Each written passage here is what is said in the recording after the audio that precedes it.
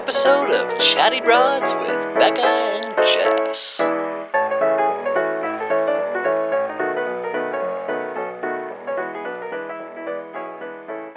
Well, hello, broads. Hello, Becca. Hi. So we You have... sound like me. Hi. Hi. She's blonde now. Hey. We have a different type of episode today. That's my attorney voice, by the way. That's like my blonde attorney. Hi. Your legally blonde voice. Yeah. Or just my legally Becca voice. Hi. I'm going to be your attorney today. Don't fuck with me. You are going to be an attorney today. So we have a different type of episode today. Let's talk. Okay. So, I guess just to put things simple is that last week we had an episode where we were sort of talking, we were discussing an article about one of Johnny Depp's witnesses in the Johnny Depp and Amber Heard trial. Mm-hmm.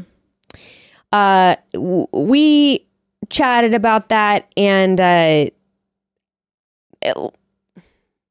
here's what I want to say.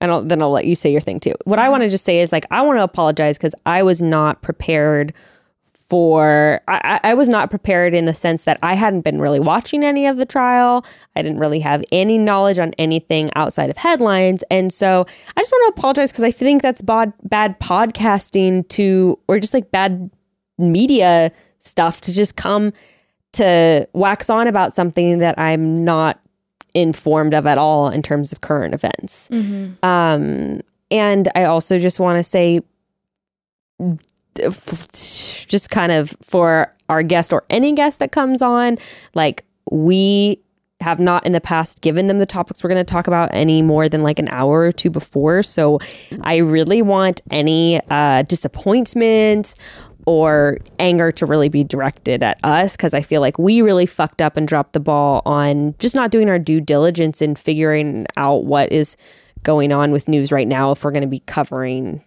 a related topic. It's our responsibility and our responsibility alone to protect our guest in that situation. Yes. And especially in this last episode situation, we're talking about something that is so sensitive in a format that we were just having pop culture, like fun conversation. And this is such like an important ongoing topic and conversation. And then also to same on my end, like, just want to apologize and take full accountability for coming in, and I like glanced through this specific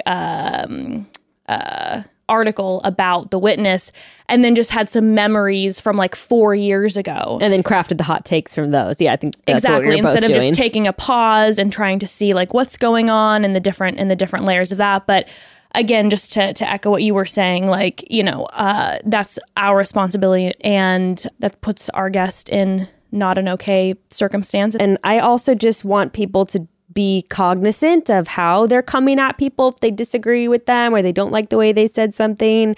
Feel free to direct, like I said, your criticism towards us, and just be careful when you're coming into someone else's space, especially someone that, you know, you don't normally interact with. You don't know where they're coming from or kind of what their lived experience is. And just be careful of the way that you're interacting with people online, because sometimes people can get really out of line and out of pocket in the way that they address our guests, and that's not cool. So we are the hosts. This is our responsibility and our responsibility alone. And when we have someone come on, especially coming on as a friend in the pretenses of a pop culture segment, getting news, like, it's going to be fun and wild, like an hour before. Yeah. Like you said, you don't know the background. You don't know if someone is a survivor. Yeah. And again, this was such a sensitive it's topic. on us, right? It's on us. So today we kind of wanted to do things, like you said, do things a little differently. Yes.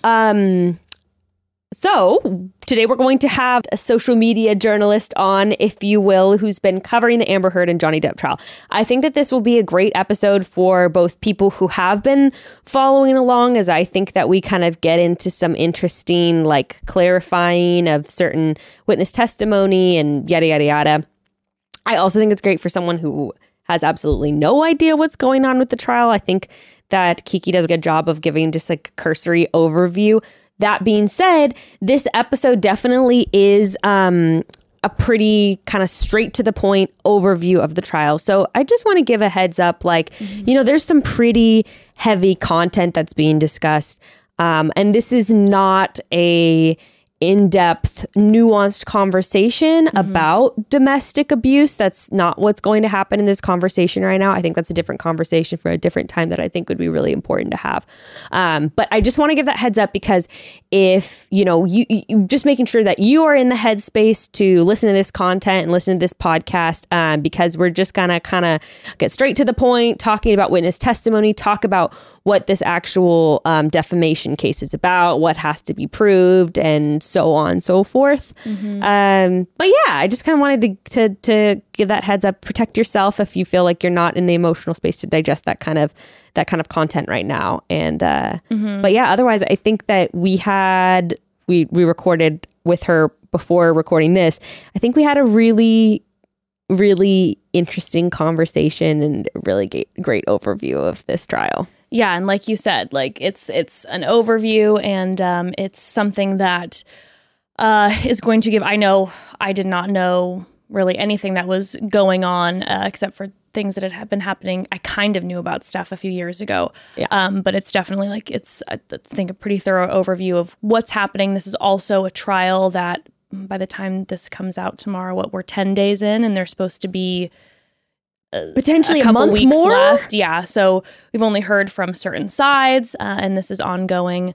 So I think what we've both learned is just kind of like, at least what I have learned going through this, and hopefully you hear it in the episode, is just kind of like reserve your judgment and wait and see before coming to conclusions. And also what I've learned too, and included in my apology, would be that I think, we are now diving into pop culture topics. And I think we just want to make sure that in the future that we get better at giving a heads up before we're about to dive into something so intense and sensitive like domestic abuse allegations in the midst of a pop culture Right. episode. I think people felt a little jarred where they were like, I was digesting more lighthearted stuff. And then all of a sudden, whoa, got a little blindsided about the topic. Yes, I think even just giving a little shout out, like, just so you know, we're going to dive into something a little more sensitive here.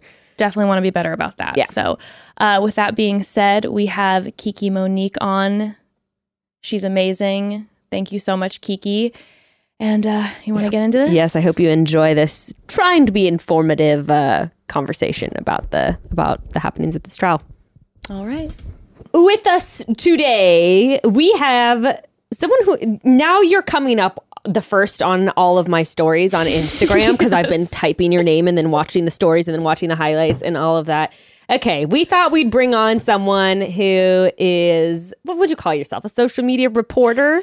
Yeah, I've given myself the title of social media journalist. I've also just called myself a professional talker. I'll just talk about anything. Love that. Well, we have Kiki of @TheTalkOfShame. Yes, thank you so IG. much. Thank you for having me. I'm so excited. Okay, first of all, just a little background. How long have you been sort of covering pop culture topics, celebrity adjacent happenings? How long have you been doing that? Oh, I mean, since my bedroom when I was a kid, but like, for the public to consume, started during lockdown, really, Okay. Because isn't that when everyone jumped on TikTok and everything else? That's awesome. And I feel like you've just blown up in the past week or so, too, with this trial. Yeah, I mean, it's for someone who does have anxiety. This is like a little bit like you wake up every day and you're like, okay, there's maybe like 5 or 10,000 more people, but all good. I'm just going to let down a few more people now. Hopefully I'm doing good things. Exactly. Well, we feel that one. A lot of disappointment happening and will continue to happen. But I think, too, it must be difficult because there are a lot of polarizing feelings,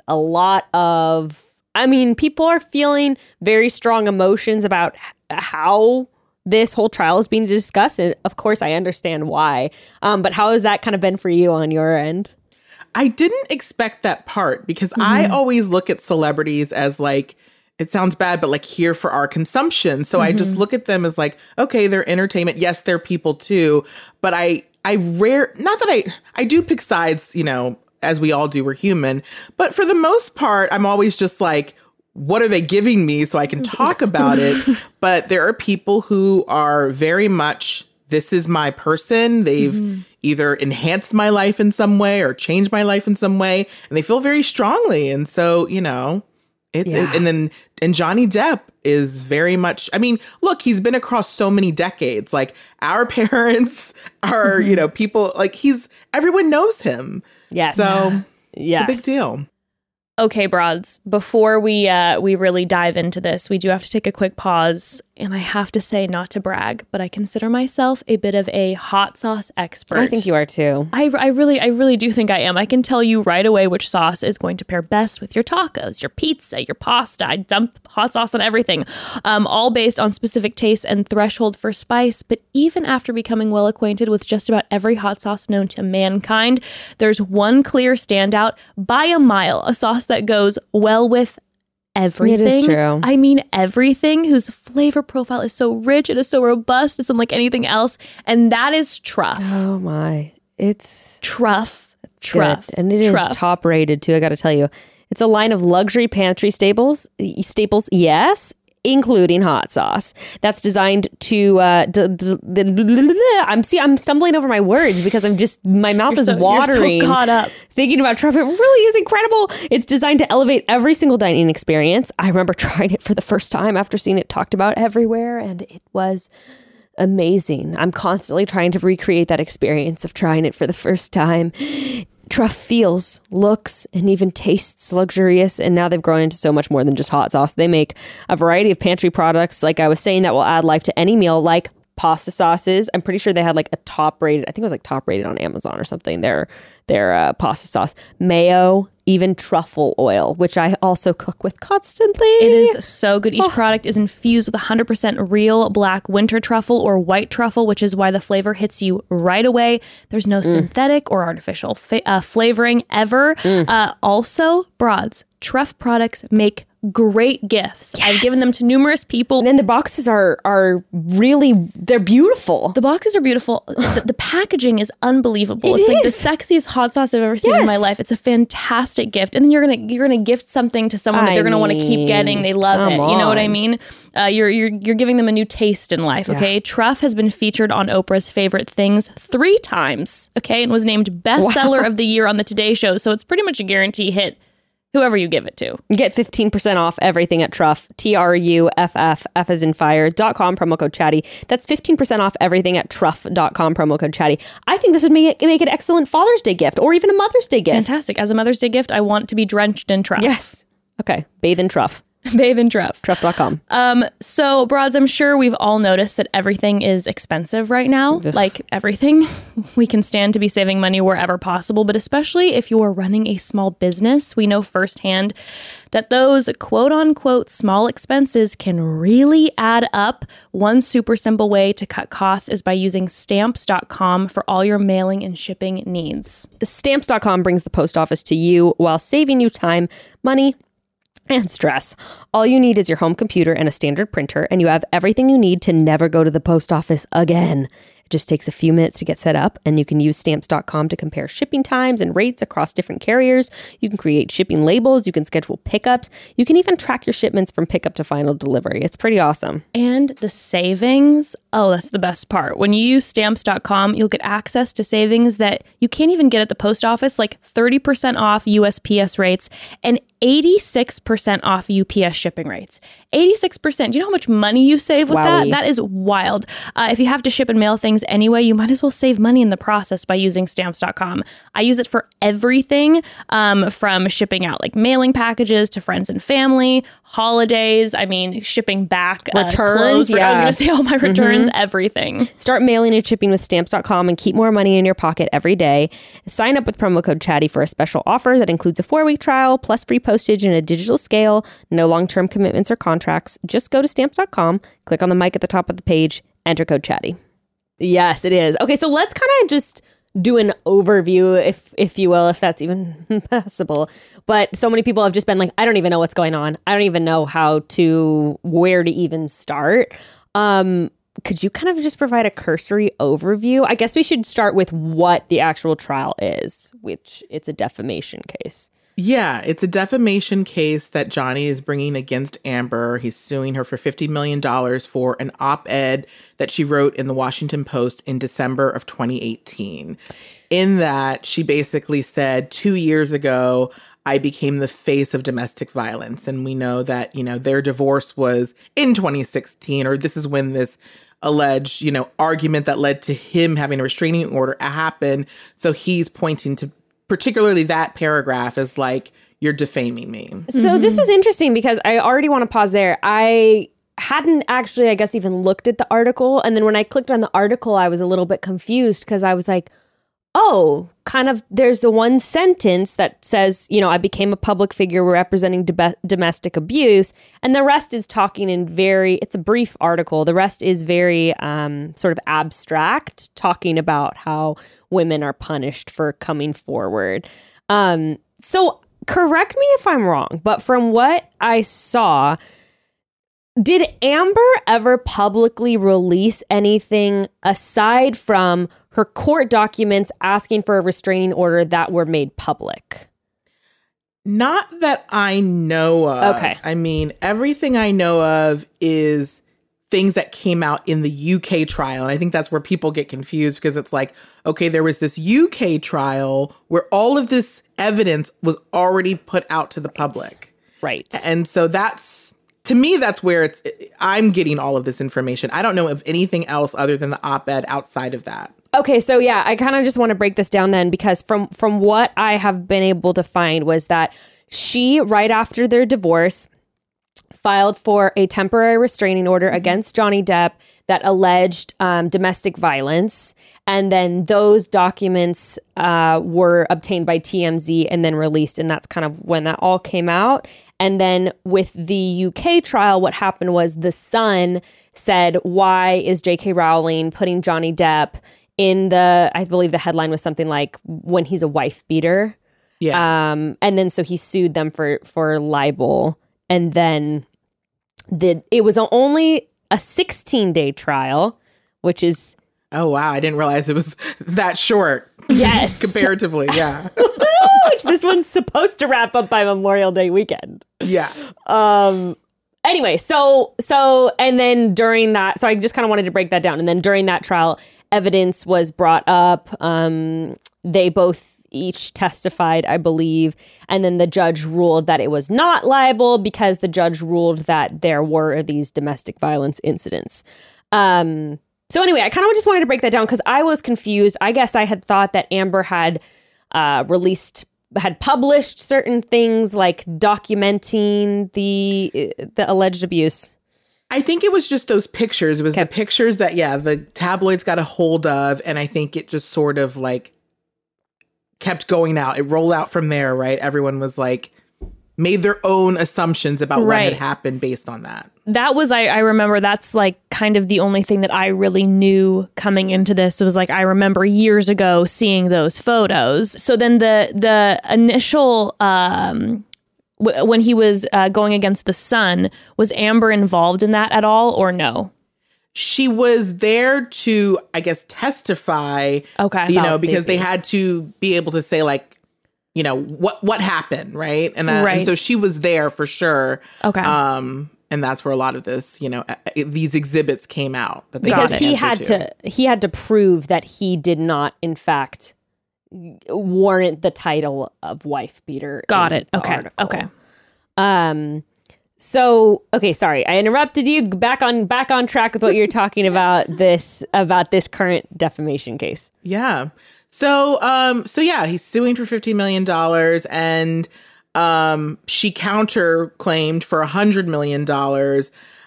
I guess alleging that there was like this campaign of sort of like trying to silence her and ruin her and destroy her, those sorts of things. Like she was being called a liar. So then she's like, I'm going to sue you for calling me a liar. Exactly. So people keep asking, why is this taking place in Fairfax County, Virginia? And it's mostly, I think it's basically because the Washington Post servers live in Fairfax County. And since it was published online and Johnny is making a very big point of saying, I saw the online article and that is the one I'm suing for.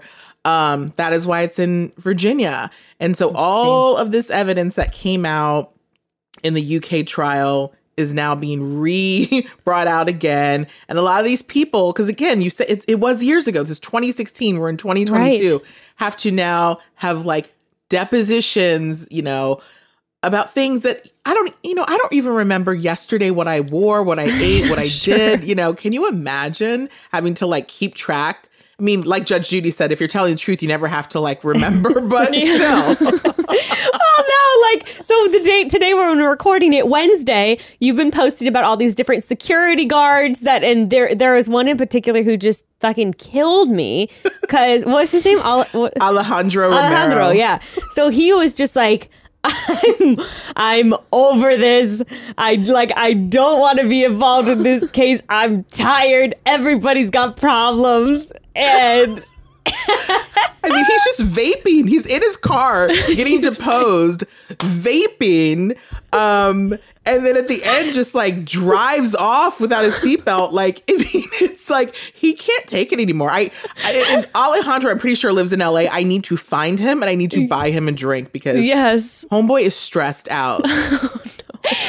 And I think those just go to show he's like, I don't remember. Like, I have no personal connection with these people. How do you expect me to remember my interactions with them at work? Yeah, like I wasn't besties with Johnny Depp. Like I just brought them their packages. Like, Right. come on. And especially being like, sworn in under oath. And you're just kind of like, I don't remember all the details at this point. Oh. So, all right. So he's suing her. She countersued. Okay. Why? Oh, and also 2 questions. Why do you believe that he chose to sue her personally instead of the Washington Post, which published it? And then also, why do you think they both agreed to televise it? The televised part is really interesting. I mean, I think I know why Johnny Totally. did it. And it's like the same answer for why he's suing her. Like he wants to clear his name, plain and simple.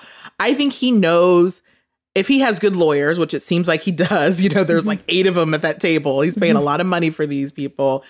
They've advised him it's going to be really difficult to prove defamation when you're a public figure, especially when, another court has already found, certain things, So, but the public opinion is way different than anything else. And he obviously loves his career. He wants to work again. Right. And if any studio out there watches this trial and believes him, they can say, look, I'm comfortable hiring this man because he went and fought to clear his name and didn't go his way, but it doesn't all the time. So plain and simple, I think that's why he agreed to it.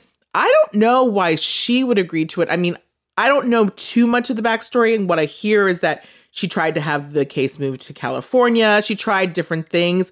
So I don't know if she fought the televised part or not. So that I'm not too sure of. Well, and I imagine she's probably has to have a certain headspace after he lost the suit against the Sun. So that's another thing too, where she's like, a judge already ruled that this did take place. So, I mean, I guess there's got to be a certain air of like, well, what do I care if it's televised? Because the same thing's going to happen again.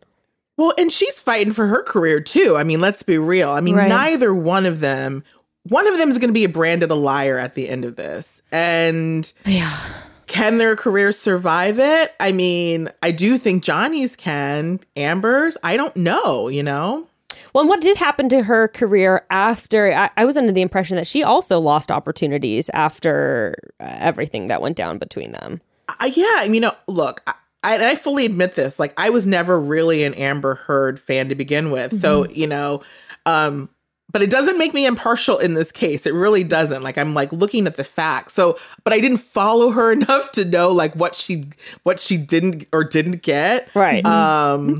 So I'm not really sure, but I have to imagine she did, right? Because nobody wants to, this is very, and that's probably part of her counterclaim. That's the wrap up of what the actual trial is about. Now, what we've only seen so far is the prosecution.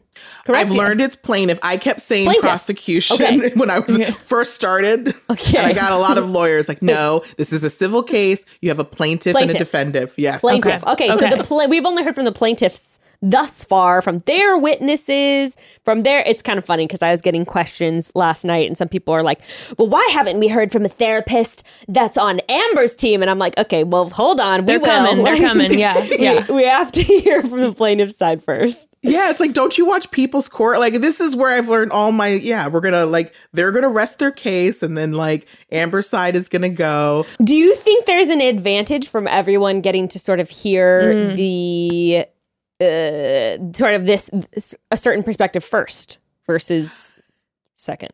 Not really, because, again, what ends up happening, right, you have your direct, and then you have your counter, your cross-examination, and then you have your redirect. So you're always ending on the other side. So it kind of goes back and forth. So I don't really think it matters. And then you have your closing statement. So I think it's I think it'll be even. Although I will say that Johnny Depp, I was listening to someone cover this and Court Report TV podcast, actually. And they were covering it and they were saying, like, we've never quite seen a witness like Johnny Depp before who is allowed by their attorneys and the other attorneys to really wax poetic in every single response that's given. Like 10 or 12 minute long responses. I knew at that moment this was going to be the greatest trial I've ever witnessed. And like, I think that was when I buckled down and I was like, I'm in this for the long haul.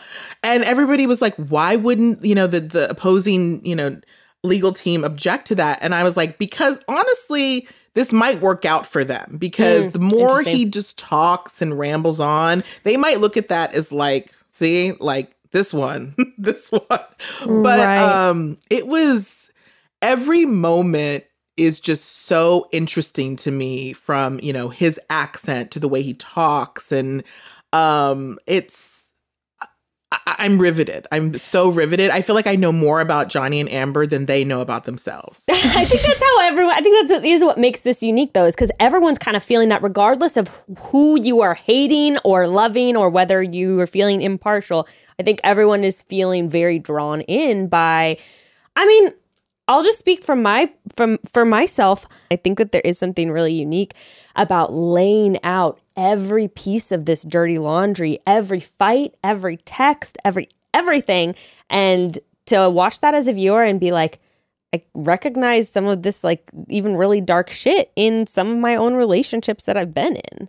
And I was saying, like, I think anyone, you'd be really healthy. I've been in a lot of I've been in unhealthy relationships. So I will say some of it's triggering because I've gone through this. Like, people keep asking me, well, who's recording all these things? And I'm like, well, I think a therapist told them to record themselves. Johnny introduced it first because he said, Amber, you do these things and then the next day you act like they don't happen. I'm going to record us. So she was aware of it. Then the recordings started, turning into like secret recordings. And that was very much like listening to that audio. I have audio on old phones sitting in drawers of exes because they were so, crazy. I was like, I'm going to record this. Right. And the next day I'm going to play it for you. So you hear like what an asshole you are. So I've been there. And then I've also been like, God, I hope I never end up in a suit for any reason, because I have text messages that live on a server somewhere that I'm saying awful things to people. So we're all human. Like it happens. And so I think I'm able to like look past some of these things as like, this is human behavior. If you act like it's not, please, nobody's holier than thou. Yes, 100%. Okay, so let's talk about the audio recordings for a minute, because this has been something that's been talked about a lot on social media. And for someone who has not been tuning in, what are these audio recordings? What have they sort of revealed thus far? The ones we've heard so far, the one they replay a lot is the one that happened. Well, we're saying we don't have a date for it, but Johnny comes in and he starts slamming cabinets around, and you see Amber, setting up the phone, and he comes over, he grabs a wine bottle, pours like this huge mega pint, as it's referred to, mega pint of wine. And, he's sort of like, he's clearly agitated. Angry. Yeah. Mm-hmm. And then he notices the camera, and then there's like a kerfuffle. There's a scuffle. We don't know. And that's the one they show a lot. And again, I can see both sides of this, because if this is from the day he finds out that all his money has been, like, a lot of his money has been stolen, which is what he is, alluding to. Like, I found out someone was taking advantage of me and I was wiped out with all this money. I could understand why you came in angry and started, like, slamming cabinets and that sort of thing. So that was like the main audio they show over and over. A lot of the other audio is it's very dark. There's the audio they played at the end of his one day, I think his second day of testimony, where they had that fight. And May 21st, 2016 is sort of like the crux. That was the big fight that led to Johnny getting a restraining order. And after that fight, they had a meeting and he was threatening to cut himself. Yeah. And so you hear Amber on there like, don't cut yourself, don't cut yourself. And it sounds very dark. And the way he explains it is like, I was saying, like, cut myself because I was saying, just take my blood. You've taken everything else from me. The only thing I have left is my blood. So, like, just take it. So again, you hear both of these stories. It's like both of these people are telling you stories. They're both actors. You don't know who to believe. And so you take it all in.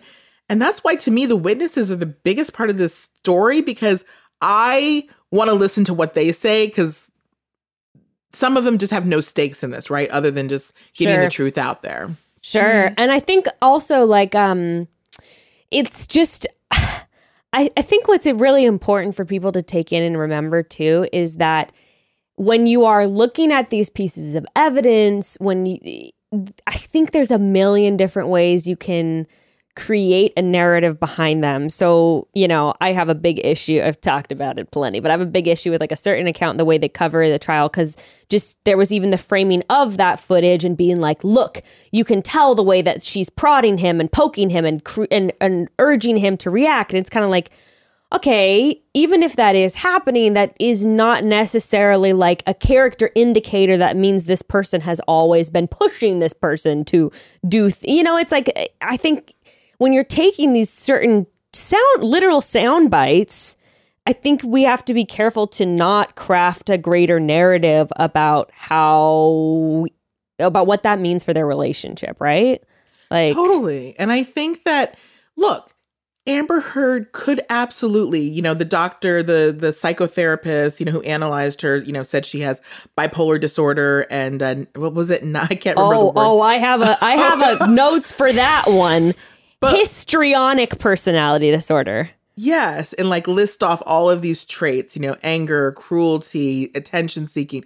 She could absolutely be all of those things. But them together was creating some sort of toxicity that he was reacting to. And whether that was because of his, past childhood trauma and he was seeing her as his mother, we don't know.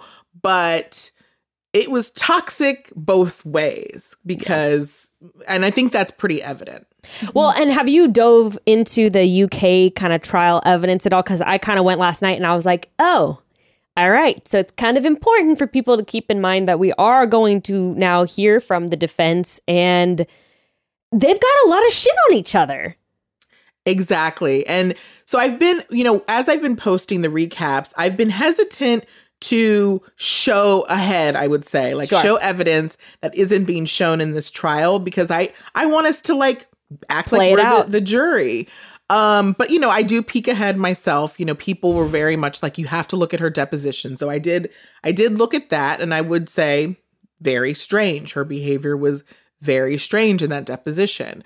But I haven't gone too far ahead in the evidence. I'm trying my best not to, but I know I'm going to dive in. And yeah, I mean, she's still going to come on and apparently it's going to be next week. They say she's going to be on the stand as early as next week. So we're going to hear her side. Obviously she'll get cross-examined, but we're going to hear stuff that we haven't heard before. Mm-hmm, mm-hmm. Okay, so some of the stuff we've covered, they have these audio recordings, and essentially, I guess just to break it down, what he has to prove if he was to win this case technically, like in court for the jury to declare the defense guilty, he would have to prove that she was not correct me if I'm wrong. From my understanding, he would have to prove that she was not a victim of domestic abuse from him, and that she knowingly lied when she wrote that in the op-ed. That is my understanding from a defamation lawyer who slid into my DMs, and I'm very grateful for these people who are helping me along the way, is that it's not just enough to prove, that it didn't happen on his case. He has to prove that she knowingly lied about it. And if she believes that she was abused and, then that's going to be really hard to prove. Right, exactly. And I think so. Yeah, because I was going to ask if for him to disprove that, is there from the jury's perspective, is there a difference between physical abuse and emotional abuse? Right. I mean, the exact words were, 2 years ago, I became a public figure representing domestic abuse, which is very general. Very general. Yeah. I personally, my opinion, kind of like you said, I don't think that there's any way that he can win this. I really don't see that unless there's like some piece of evidence that comes in where she's like, I lied that he ever abused me. Like, I don't see that being possible. But like you said, I don't think that's the point of this at all for him. Yeah. He gets a chance to take the stand and tell his side to the public.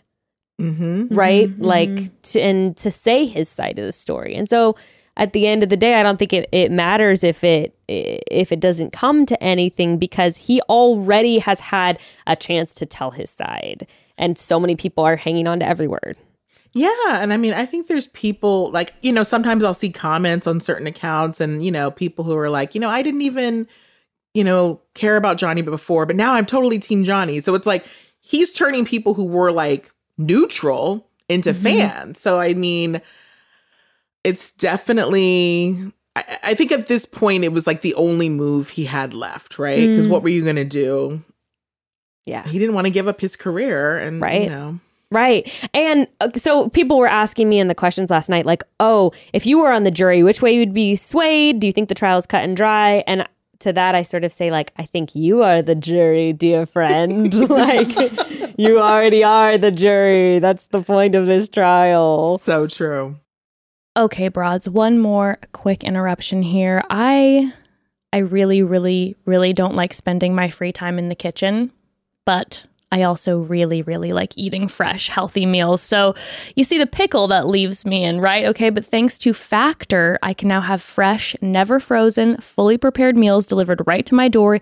Eating clean 24/7 is now a total breeze. No meal prep or grocery list required. Okay, first of all, we got to talk about these meals that Factor has to offer.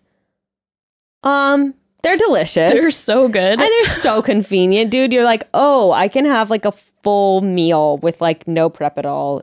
It just shows up in my mouth. It is so good. It's all good. They've got 29 options each week. They got stuff like Monterey spinach chicken with sun-dried tomato Alfredo, cauliflower gratin, and presso salmon. I can't even pronounce this. That's how fancy it is. Salmon with cream spinach with tomato butter. Or we got Gray's favorite spicy jalapeno beef bowl with poblano cauliflower mash. I mean, these meals are restaurant quality, y'all, and you don't have to do anything except enjoy them. Factor works with a team of registered dietitians and expert chefs to make the best, most nutritious meals that are equal parts delicious and good for you. All it takes is 2 minutes, and your Factor meals are ready to eat. They're so good. That's faster than you can even order a pizza, okay? Honestly, Factor has something for everyone. We're talking vegan, vegetarian, so many other options. With Factor, you'll never be bored, that's for sure. Stop spending your weekends meal prepping or grocery shopping today and start eating well with Factor. Head to go.factor75.com/chatty120 and use code chatty120 to get $120 off. Okay, pay attention because this is a lot. Go.factor75.com/chatty120. It will get you $120 off. Also, our sponsors are always linked in our episode description. Yes, they are. Okay, so let's just kind of go down into some of the hot topics of the trial so far. There are some crazy ones. I don't even know where to begin because we have fingers being cut off, poop on the bed, makeup company scandals. We've got, embryos. Like, there's so much. There's so much.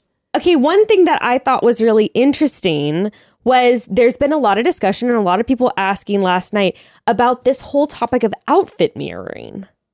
Yes. You haven't heard about this? No. Okay, there's been a lot of Please. speculation about this whole outfit mirroring situation. And it was interesting, too, that the Dr. Shannon Curry, who testified yesterday, brought it up as one of the, Traits. yeah, one of the traits of people who have, was it the 3-6 code type or the BPD? I can't remember which one. She gave her like a couple, but that they would want to basically dress like people that they want to be near. And so people kept noticing that every time he would have an outfit, the next day she would show up basically in a mirrored outfit. You know, there was like I guess there was like a Gucci bee on his necktie, and then the next day she came in with a Gucci bee, and it'd be like he came in with a ponytail, and the next day she came in with a ponytail.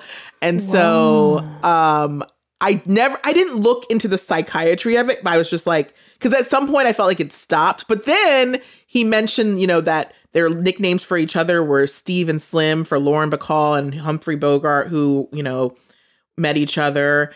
And it was like the next day she came in looking very Lauren Bacall-ish. It was like very, you can't write this. No, and also just from what I've heard, like people's outfits for trials are very, like generally very calculated in the Yes. sense of how they want to present to the jury. And so, yeah, there were some where it was literally like structured, I don't know if it was this exactly, but it was like structured navy suit he would wear, like with the tie and buttoned all the way up to the top. And then she would wear like that same thing the next day. And so it's like, is this a taunt? Is this a like, what is it? That was strange.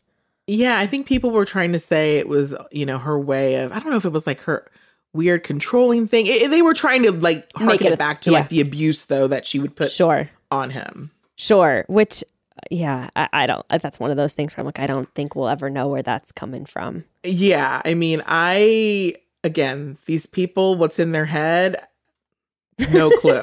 Yeah. We are far from being in their position, at least right now, thankfully.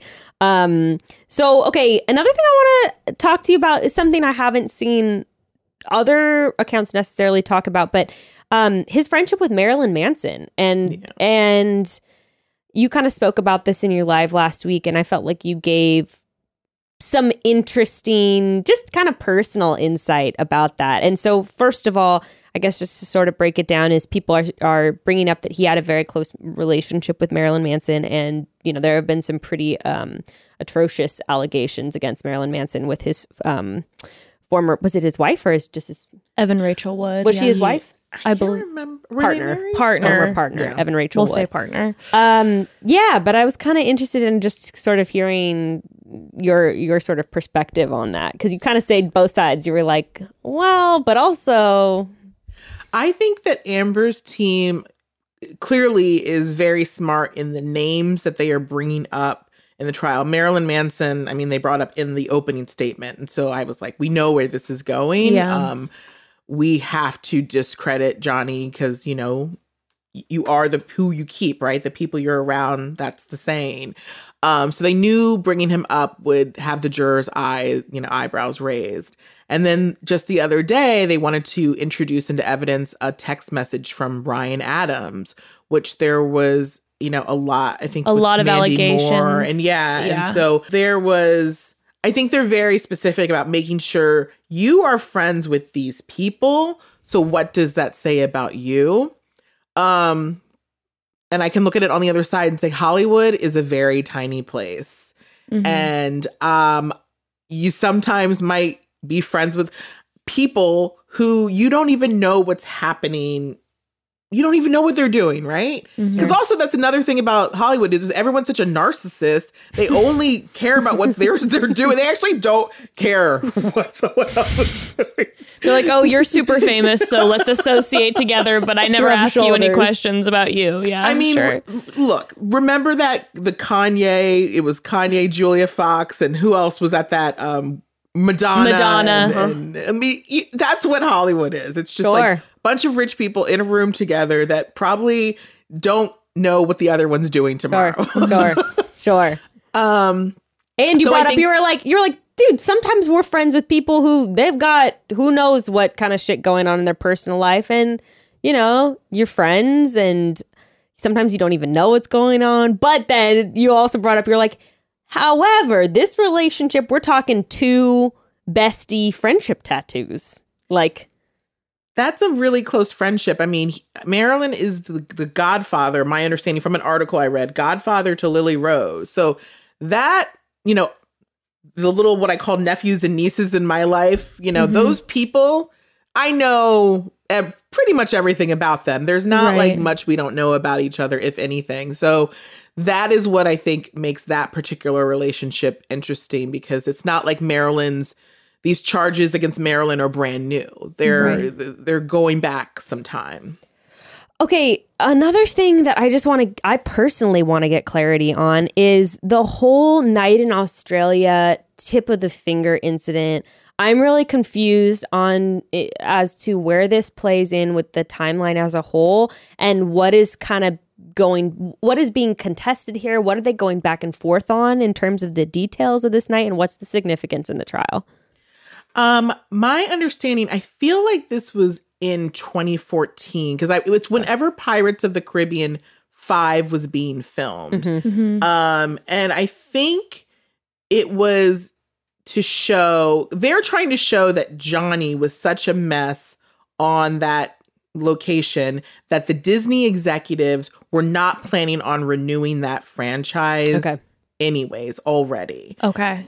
Because what happened is the op-ed came out December 2018, and 2 days later, it's announced that he's not going to be a part of the Pirates franchise anymore. And he is correlating that with the op-ed directly. Right, and they're trying to prove, no, you were such a mess in Australia that when they saw you, they already made their decision. It was gonna be a no-go regardless. Okay. Exactly. So that's what they're really trying to prove. So they're trying to prove, yeah, he was such a mess. He cut his own finger off. He had these, complete, coke binges while Marilyn Manson was there. Yeah, they're just trying to show. Always late to set. That was something they really were trying to push. Yeah. Oh, okay, that makes more sense to me now. So they're trying to show like this wasn't a loss from anything of Amber's doing or her allegations. Okay, exactly. That makes a lot of sense. Okay. There's another incident that has really stood out from this trial, and that is the poop on the bed allegation. And again, if you could is this just an instance of Johnny sort of, first of all, I'd love for you to kind of break down that story, and then also, is he just bringing it up to show how unhinged she is and kind of like trying to damage her credibility? Yeah, that was... So my understanding is it was Amber's birthday. She was having a birthday dinner. And that was the night that Johnny had a meeting with his business people to find out. And he'd found out he'd gotten all this money stolen. He's like, I'm going to be late to dinner. She's like, okay, can you bring some? I think she wanted him to bring weed or something. He's like, cool. Yeah, weed, wine or whatever. He shows up. He's not really in the mood. And she starts giving him attitude apparently about being late. And they start fighting, yada, yada. He says that she punched him 4 times. Okay. And then he leaves. And then she was going to Coachella for that weekend. Of course. He was going to come back the next day. And I can't remember. I think he was talking to his head of security, maybe oh, I was going to come back. And he was like, oh, I don't think that's a good idea.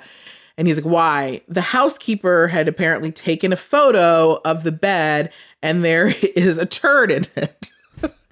And he's sort of laughing because it's so ridiculous. And then so apparently what happens is allegedly she punches him 4 times. Someone takes a dump in the bed and then they blow out to Coachella. Anyway, so that's we don't know. And that's how she ended up getting the name in the UK trial, Amber Turd. I mean, that's a good segue briefly into something that you posted yesterday on your Instagram, just a screenshot of an article showing how there were Johnny Depp fans showing up to the trial, with signs saying, boo, Amber Turd, etc. But then also how there have been people chasing her down, trying to follow her home, all these kind of things, and how there is some rabid fangirling going on, and it is scary. It is, if that's what's happening. You know, someone, I never know what to believe. Someone who slid in my DMs, I have to take these with a grain of salt, right? Of course. So they're like, I live, you know, around the courthouse, you know, and I hang out there sometimes, and they're like, it's really... I hang out at the courthouse, as one does. And it's like really quiet outside. There's like one entrance where they come in and out, and it's like really like relatively calm there. I don't see like a lot of drama. Okay. But, you know, obviously there's people who probably are making multiple threats against her, because there's people that just do not like her, despise her, hate her. So I thought she would have already had security, honestly. Like, it's probably the smartest thing to do. So just... Well, and I kind of want to just take a moment with that too, of like you said, you're like, take it from a grain of salt. This is someone in my DMs. I do just want to kind of give a shout out and tell people to be really cautious of when people are, you know, someone's reporting on getting tips from their like DMs or emails or from outside sources, because we have just even seen, I was on The Bachelor, and so just with Bachelor Nation stuff, there have been reporters, journalists, if you will, who cover all of that stuff, who have had supposedly vetted these sources, verified their relationship to said people, and then there was a specific instance where it turned out it was total bullshit. Like and they thought they had done their due diligence in receiving this information, and turns out they didn't take the proper procedures to verify those relationships. And so I would just say, be very, very careful to trust someone's word solely on the basis of them saying, I vetted these people and I know that they are related to or friends with these people. Therefore, you can trust what I'm saying in with the character references from inside sources. I think please be cautious. Absolutely. Like, obviously we all love being first, right? Like, it's like so great to have a piece of info that you can share, but I refuse to like go to anything until I verify it myself personally. Right. And if I can't, it's not going on. I don't care if you send me a screenshot. Like, I need to go, I'm going to go to the source. I'm going to make sure this is a real, like, whatever it is. It's too much. People are willing to spread anything. They really are. Well, and it's a reminder to me too, because even our initial first like take on this for myself personally, the only thing that I knew of and was basing my entire opinion on was a few memories I had from like 4 years ago when everything was announced. So, you know, just like you were saying, the due diligence of research before making like blunt statements, I guess. Yeah. And I think also like, I just think there are things that we will never know for sure about what has happened in these people's private lives and behind closed doors. I don't think you can really ever know for certain. I don't see how anyone, you know, would know for sure what happens with Gray and I in our private arguments, like unless they were there, you know? And yeah. And it's obviously like, it's just so, and then it's so sensitive in this situation because it is such like, you know what, just talking about domestic violence, about how many people who are observing this trial who have experienced this verbal abuse, whether it's emotional, physical, whatever. And people then obviously like wanting to, like, they have their own past and experiences with that. And that's very real. And then, you know, just this whole piece too of we were talking before about like with the Me Too movement of making sure that women are seen in this, you know, but then you then are hearing about then Johnny's perspective. There's just so many, there's so many layers and what he's gone through. And there's a lot. Yes. There's a lot. It is. Another thing that has been a hot point has been this infamous Milani Compact. All right, here's what went down for people who didn't see it happen. In the opening statements, Amber Heard's attorney held up this Milani Compact, one of those, like, you know, it's got like the greens and the red, like the different shades, you can blend them or whatever. And she held it up and she said, it was very specific wording. I will say, she was like, this is the compact Amber carried in her purse from 2014 to 16 during their relationship, saying that she had to carry around this compact to hide the wounds, the bruises and the marks from Johnny attacking her, beating her. So, which, and it was a strange choice because it was a brand new compact. And then furthermore, why don't you tell what happened? Yeah, so Milani like takes a screenshot of like, okay, that looks just like, because it has that gold, very signature gold top, and they go to their whatever brand book, archive, lookbook, whatever they keep, archive, and they're like, this compact didn't come out until December 2017, so if you couldn't have possibly been carrying it from 2014 to 2016, essentially, is what they're getting at. Obviously, for both sides, heard people in the makeup industry world say there's other compacts that look just like it. Sure. And if you look at the screenshot, you can't really see Milani on the cover, which so I don't know which way this is going to go, but I do know that a TikToker took this, information to Johnny's attorney and emailed it to her, and so they have the information. Interesting. Yeah, interesting. And also, I mean, first of all, I have a hard time believing in the first place. I'm just not going to buy it that Amber Heard's carrying around Milani. I love the brand, but I'm just saying, from what I know of her, I just don't think it would be Milani. Okay, no harm intended to the brand or lovers of the brand. I love them too. But also, I'm just like, okay, to me, I know everyone was like, this is proof that this is a lie. I was kind of like, isn't this a theatric prop of sorts? That's what, people are saying. I don't know why you needed a prop, because it wasn't like we had props the rest of why that one particular thing you needed a prop for. Right. Some people said because, the jury is heavily weighted men. At least we know, I think it was like 8 and 4. Only 7 are active though. Okay. 4 were alternates. And I know we lost one, so that was replaced by an alternate. So we're probably down to 11. Or maybe it was 11. Sorry, it was 7 and 4, and now we're down to 10. But only 7 are going to decide the case.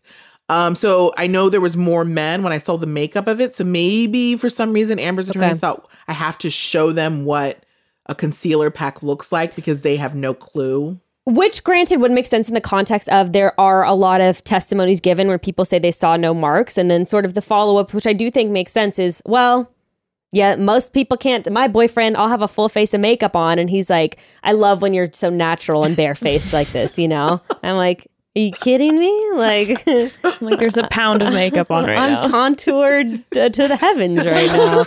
So... Face is beat. So I kind of get that in the context. I mean, I think that would sort of make sense, like you said, for the male jury of being like, she would wear makeup to hide it. And you might hear testimony saying you couldn't see any of it. And this is why. So I guess I do get that.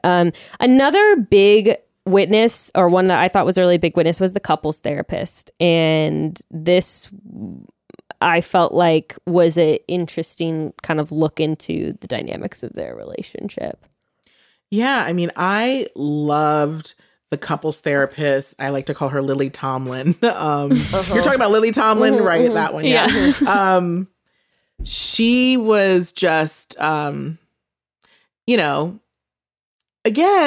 I want to hear who Amber's experts are, because now it definitely seems like every expert is making you sound like the aggressor. Naturally. So if you don't have anyone to counter that, then I have to believe that. And obviously hearing, because there was audio, or there was, I don't know if it was audio, she admitted to hitting him, right? So we're already hearing the audio where she's admitting to hitting him and saying, I didn't punch you, I just slapped you. So it's not like, that's not great. Right. No, not at all. Also, and this hasn't, I think this got brought up in opening, the claims about the ex-girlfriends as well. And I was just going a little bit back last night looking, and Tazia, that's her ex-partner. I've heard someone say Tasha, so I don't know if if that's, you pronounce it Tazia or I don't know. Okay, well, it's phonetically spelled like Tazia. So they had actually, like, Amber was, I believe, arrested about some argument that they had. And then Tazia said, like, no, there was a misunderstanding. She didn't punch me. And just kind of stood behind Amber on that point. So, I mean, that also is definitely dicey. However, there was kind of one of the things that was kind of just thrown out there with nothing that I've seen to sort of back it up, but it was thrown out there was during the opening statements. Like, I believe he said a number of, was it during opening statements? They said a number of Amber's girlfriends or ex-partners have come forward to... Oh, I don't remember that part, actually. You're telling me something. Shoot. Okay. I want to make sure this is accurate. But someone claimed, whether it was Johnny Depp in or outside of the trial, that multiple exes have come... Did you see that? Okay. Oh, geez. All right. Take this with a grain of salt, people. But I read somewhere that someone claimed, either from his team or him, that ex-girlfriends had come forward claiming that she had been a perpetrator, like, of abuse towards them. I knew about the one. The Tazia, yeah. Yeah, and that was why, when Dr. Curry brought up the notes that she was transcribing in doing the psych eval for Amber, she was saying, because she was getting cross-examined by Amber's attorney, and she was like, didn't you see in the notes where Amber had made multiple, she told her, therapist that there was issues of domestic violence. And then her attorney did say, I heard her say 2011. And wasn't she with Johnny then? And Dr. Curry was like, well, I need to see the notes, because of course they weren't handed to her. I need to see the notes because she was also with her ex then. And she was also seeing that same therapist at the same time. So if those domestic violent things that she was reporting were part of that relationship, and so of course she never gave her the notes. So again, they're being also just as evasive of, like, if she has this history, and this is going to come up and shows a pattern, again, not great look. Sure. But so far I haven't seen anything concrete on that front. Not yet. Yeah. And so I'm like, how many more witnesses we're going to get through on the plaintiff side? Yes, there's been a lot. Okay, so, and one of the interesting ones that I wanted to bring up was the psychologist. This was a really interesting testimony. One, everyone was just noting how kind of sharp and on it she was. Great witness. But there was a number of things that went down in her testimony. Was this the muffins? Yes, this was muffins. Okay. So, first of all, she said she had... Okay, first of all, Johnny Depp, and I was confused about this. Why was she... Okay, let me sort my thoughts. This kind of like intake, her meeting with Amber and doing this whole diagnosis happened in like 2021? Yeah, it was the trial was delayed. So she was originally reached out to by, she knew Camille Vasquez, who's one of Johnny's attorneys. Okay. And she was retained in January 2021. Okay. Then I think the case was postponed. And then in October 21, her role shifted and she was asked to do a psych eval, because initially she was just hired to review like case material and provide sort of like her expert testimony or her expert opinions on the case materials that she was shown. And so when that shift happened, that's where I also get confused, because if the shift happened, how did we get to where Amber agreed to a psych evaluation? That's exactly what I was curious about. Right. Why is Amber consenting to this evaluation? That's what I was confused about. And so I need to look into this, because I'm like, did she agree to it because she was like, hey, I'm innocent, I'm fine. Sure. What do you need from me? Sure.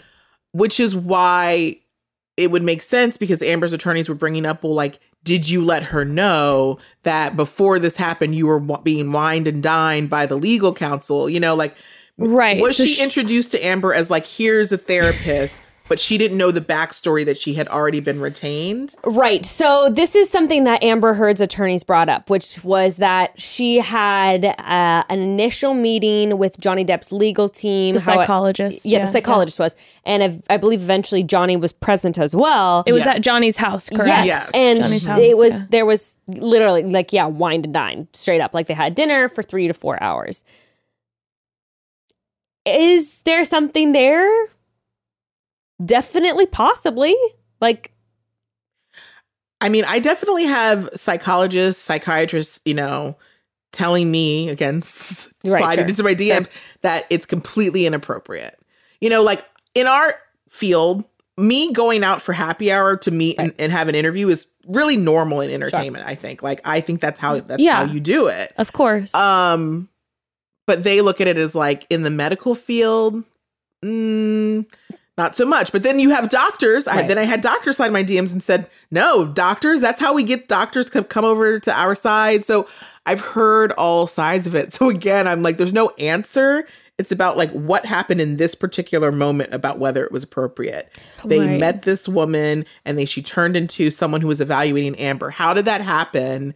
Did Amber understand the full context? I don't know. I mean, and look, this is something that comes up just in trials in general. It comes up in murder trials. It comes up in every trial under the sun, where it's like, how did this expert that you hired, right? Like, this expert ultimately was paid for their service. How did they come upon these findings that correlate with the point you're trying to make here, right? Like, did you guys ever watch The Staircase on Netflix? Yes. I didn't. Okay. It's a great watch. Got to watch it. It's a great watch. But one of the major things that happened is they found out that this expert, essentially, there was blood splatters on the wall, and the expert was experimenting, basically trying to replicate the blood splatters like in the exact way that would mimic them, whatever. Essentially, he was what would you call it? Like, sort of fabricating or like really working hard to reach the conclusion that this was the cause of it, right? Like, it was like after try 100 that like it landed in the exact order. You know what I mean? Right. So, I mean, I think that that's something to also be like, okay, in the context when you're having a 4-hour sort of like intake, get to know you dinner with this person in the legal team that is going to try to make this other person look unstable.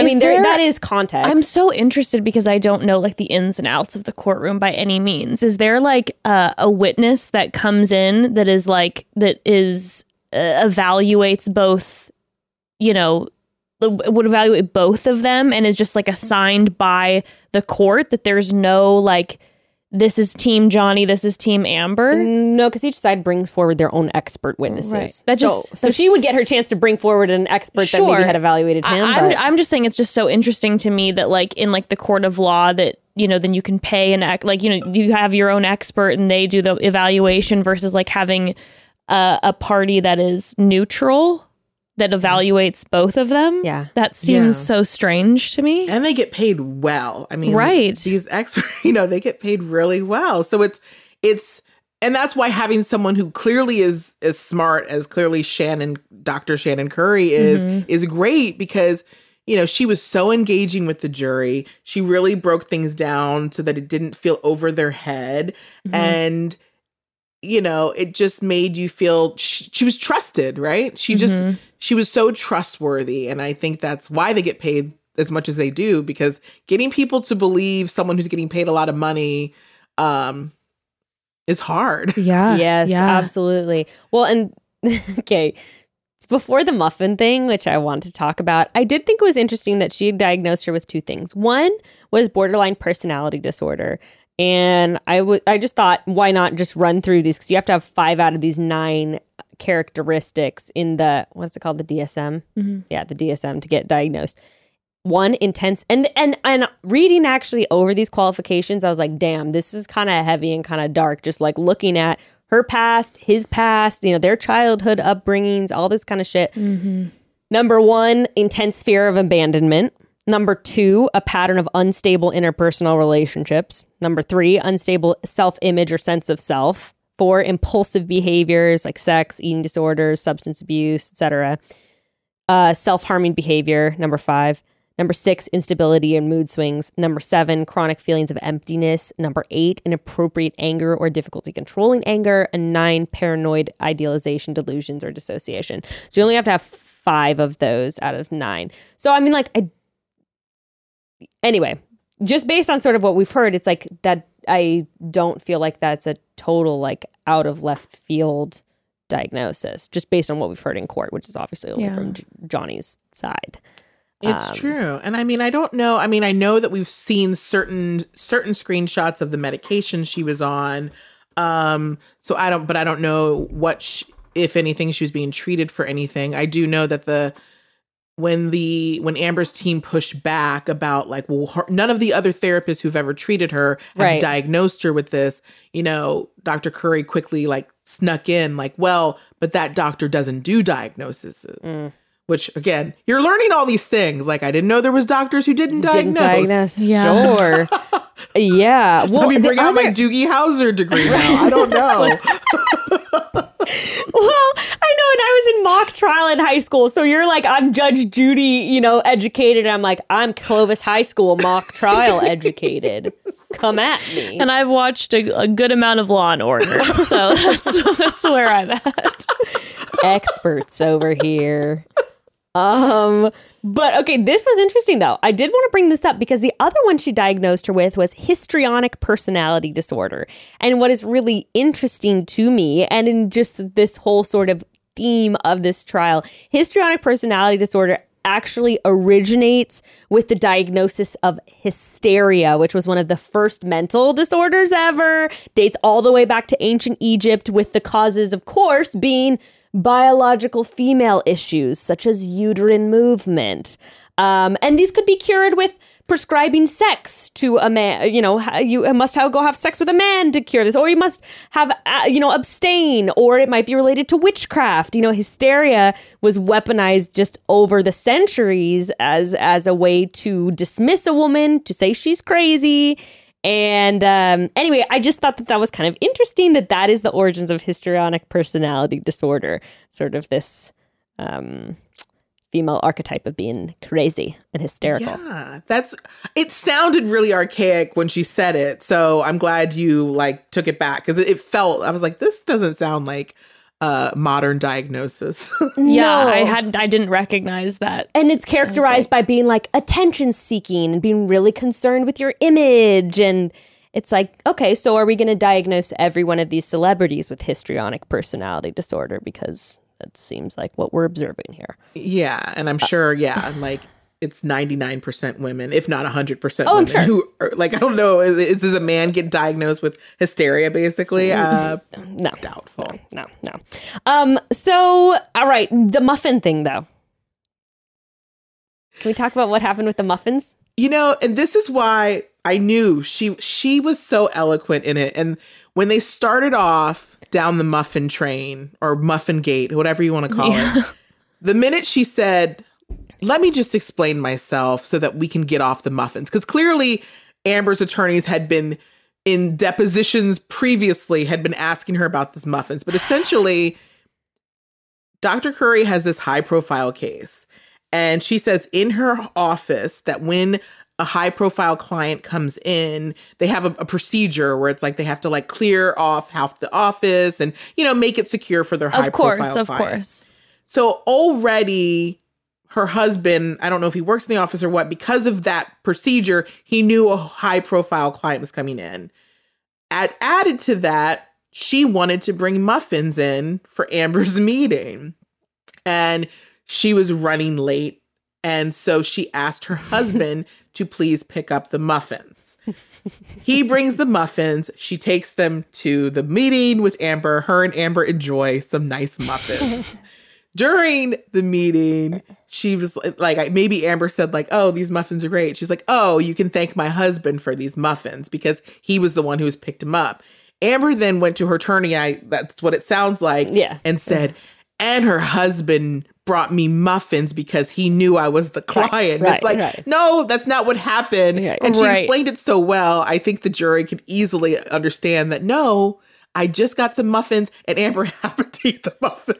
Which I don't understand. I'm like, okay, so were they trying to object to her credibility? Because they're trying to say like, she's just a gossip who is even running her mouth to her husband saying that she has a celebrity client. Like, and that she was so excited to have this, celebrity client bragging and So I suppose what they would try to go about is being like, then it's not much to imagine that she would perhaps do anything for the even bigger celebrity client, Johnny Depp, who contracted her to do this. So that's the other thing. There's been a lot of criticism of Amber Heard's attorneys. And I did want to say a little bit of perhaps justice for Amber's male attorney. Can't remember what his name is. You actually brought this up today. Yeah, he's in like the back row. We don't know him. He's not Rottenborn and he's not Elaine. So he's nobody. Just kidding. Well, he really got torn to shreds by the internet because, and actually it was funny because you posted about this today on Wednesday on your story, and someone else had been DMing me about it because there was this whole viral clip where he was doing a cross-examine, and so he was asking the witness a question, and then the witness started talking, and he said, "Objection, hearsay," and then the judge said, "You asked the question," and then he kind of goes, "Oh," and everyone kind of smirks, and then we move on. However, I was confused because I remember from mock trial, Clovis High School state championships, that you can. So when the witness started to speak, the assistant, no, I don't remember who he was. House manager. The house manager in London, and he also went to Australia. Yeah. Okay. So the house manager starts saying, "Well, Dr. Keppel told me," or whatever, and then that's when the attorney goes, "Objection, hearsay." So I understand he was objecting to what he was about to say, because an attorney can't object to a witness saying something and say, well, that's hearsay, because he started to say, Dr. Keppel told me whatever. And so that's what I understood it as. But then you said attorneys were kind of saying two different things. Yeah, I mean, I think it's because he's not supposed to say objection. I guess he's supposed to say non-responsive or something. There's a way he's supposed to object, and he didn't object right. Or, yeah, maybe he said hearsay and he was supposed to say non-responsive. Maybe he was supposed to say objection non-responsive. He just didn't do it right. And so they're saying the judge was still right because it's not her job to correct him on the way he's supposed to object. But she did say, like, you asked the question, which to me, he was objecting to his response. It being wrong. Exactly. It's right. like, it's that so, you know, I think, and I think that's why he was flustered, because he was probably confused. Number one is in his Clovis High School mock jury try, you know, and he went to law school after that. Like, he did more. And then he's like, I thought that was a thing. He went home that night and was like, this is he cried. Thing. Yeah. He got his beer. He's like, you guys, I was right. Everyone on the internet's making fun of me, but I was right. I will be waiting for his TikTok duet. Being like, I went to Stanford and but I kind of did want to shout him out and be like, all right, everyone was trying to clown on him, but like I heard from other attorneys too, where they're like, I actually think I get what he was trying to do here. He wasn't acting a total fool. And someone also pointed out, and I don't know if this is true because I don't know where her attorneys are from. Someone was saying it could also be an issue of like non-Virginia attorneys being in Virginia, or like California attorneys being like in a different state. So I don't know if that's the case, because I feel like this would be a universal thing. Sure. Or maybe even like a civil suit versus like some other sort of, who knows? Yeah. But I just wanted to shout him out. I know he's having a hard week for sure after that. Oh my God. There's so many more memes that are going to come out of these next 4 weeks. It's like, oh my goodness. Poor man. Okay. Another thing, two more things, and then we'll let you get out of here. But one, what is the purpose? And a lot of people are asking this. Why is alcohol and substance abuse brought up so much? Is that an attempt to attack each of their credibilities? What is sort of the relevance in this trial? Yeah, I mean, I think it's been really easy to point at people who have substance abuse issues and say, like, see how they have no control over this thing. How can you expect them to have control in any other parts of their life? I think there's that aspect of, the stigma attached to using substances. I also think they want to show that they kept pointing out blackouts. You don't even remember what you did because you were always blacked out, So I think there's that element of it too. And then I think another point could also be when Johnny was in his moments of sobriety, showing how she wasn't supporting him, and she fueled, by like never stopping drinking or like doing these substances with him or having people around who did substances in their house. So I think all of that. Right. Or perhaps they're trying to undermine her credibility by being like, was her perspective on these situations warped because she was under the influence of drugs or alcohol? Interesting. Okay. And then finally, your understanding of Elon Musk's role in all of this. You know, I need to go down a much deeper dive with the Elon thing, but, you know, look, we hear the theories, the conspiracy theories of, you know, Amber's baby daddy, because she has this baby that's by a surrogate. And apparently there was an embryo thing that happened. I don't know the story behind it, but like fighting over embryos. And so they did date. When did they date? They dated right after, I think. And that's contested too, of when they began to date, whether they had an affair. So I think it was like, but 2016, I thought 2016, 2018, I thought there was like, I don't know if it was always consistent, but I thought it was in there. So, you know, there's theories about him, you know, being the baby's father. There's theories about him just being like her bankroll, you know, like she's gone on and just like he has been able to sort of bankroll her life after that. So, and then just the cheating, like that he was cheating with her. He was in they have video of him in the elevator, but this was after the May 2016 incident. But, you know, Johnny's saying she cheated, you know, well before that with, you know, James Franco and Elon and all of these people. So, well, and what was interesting is that they were both, I mean, we heard that both of them were cheating on their respective partners when they first met, Amber and Johnny. Exactly. Not great. But also I do know that she and Elon were dating during her UK trial, or during his UK trial, I believe. Anyway, and there's, I guess at least rumors, I'm not sure if they're founded, that he paid off sort of the money that she said she would donate from winning the lawsuit. I don't know. I know that she promised that she was going to give when they settled their divorce, which is a totally different thing. When they settled their divorce, because they never signed a prenup, they settled for $7 million. She said she was going to give all the money to, I think, the Children's Hospital and the ACLU. And then during the UK trial, they were able to then pull those records and show that she didn't give any money. Ooh. And so then they said, well, you know, and I think the excuse was, well, I promised to make it over specific amount of time. So I think maybe $100,000 payment was made. And, you know, they were saying, again, this was meant to be a donation, you know, over several years or something, but they definitely didn't get a lump sum. It's a 30-year payment. Yeah. Yeah. They didn't get a lump sum $7 million. So the tax I'm sure that will be every brought year. up. Yeah. I'm sure that will be brought up when she's on the stand by Johnny's team. Interesting. All right. Well, there's a lot here. And I guess there's going to be a lot more to come in the next couple weeks. That's for sure. Yeah, no, that's the thing, right? We're recording this on Wednesday, April 27th at 1:50 p.m. Pacific time. And so it's like, yeah, I mean, there's so much more to come. So it's definitely... There's stuff happening while we're sitting here. Well, all right. Where can people find you? Where can they find all your content? Basically all socials, Instagram, TikTok at The Talk of Shame, and always my podcast, I'm Sorry, on all platforms. Yes. All right. I guess if there's just one final thing that you would sort of leave the listeners with, any kind of tip or word of caution or something to look out for, anything you would sort of want to disseminate to the masses in regards to covering this trial. Okay, you know what? I'll leave it with a Judge Judy quote because it's my favorite quote. Okay. There is always three sides to the story.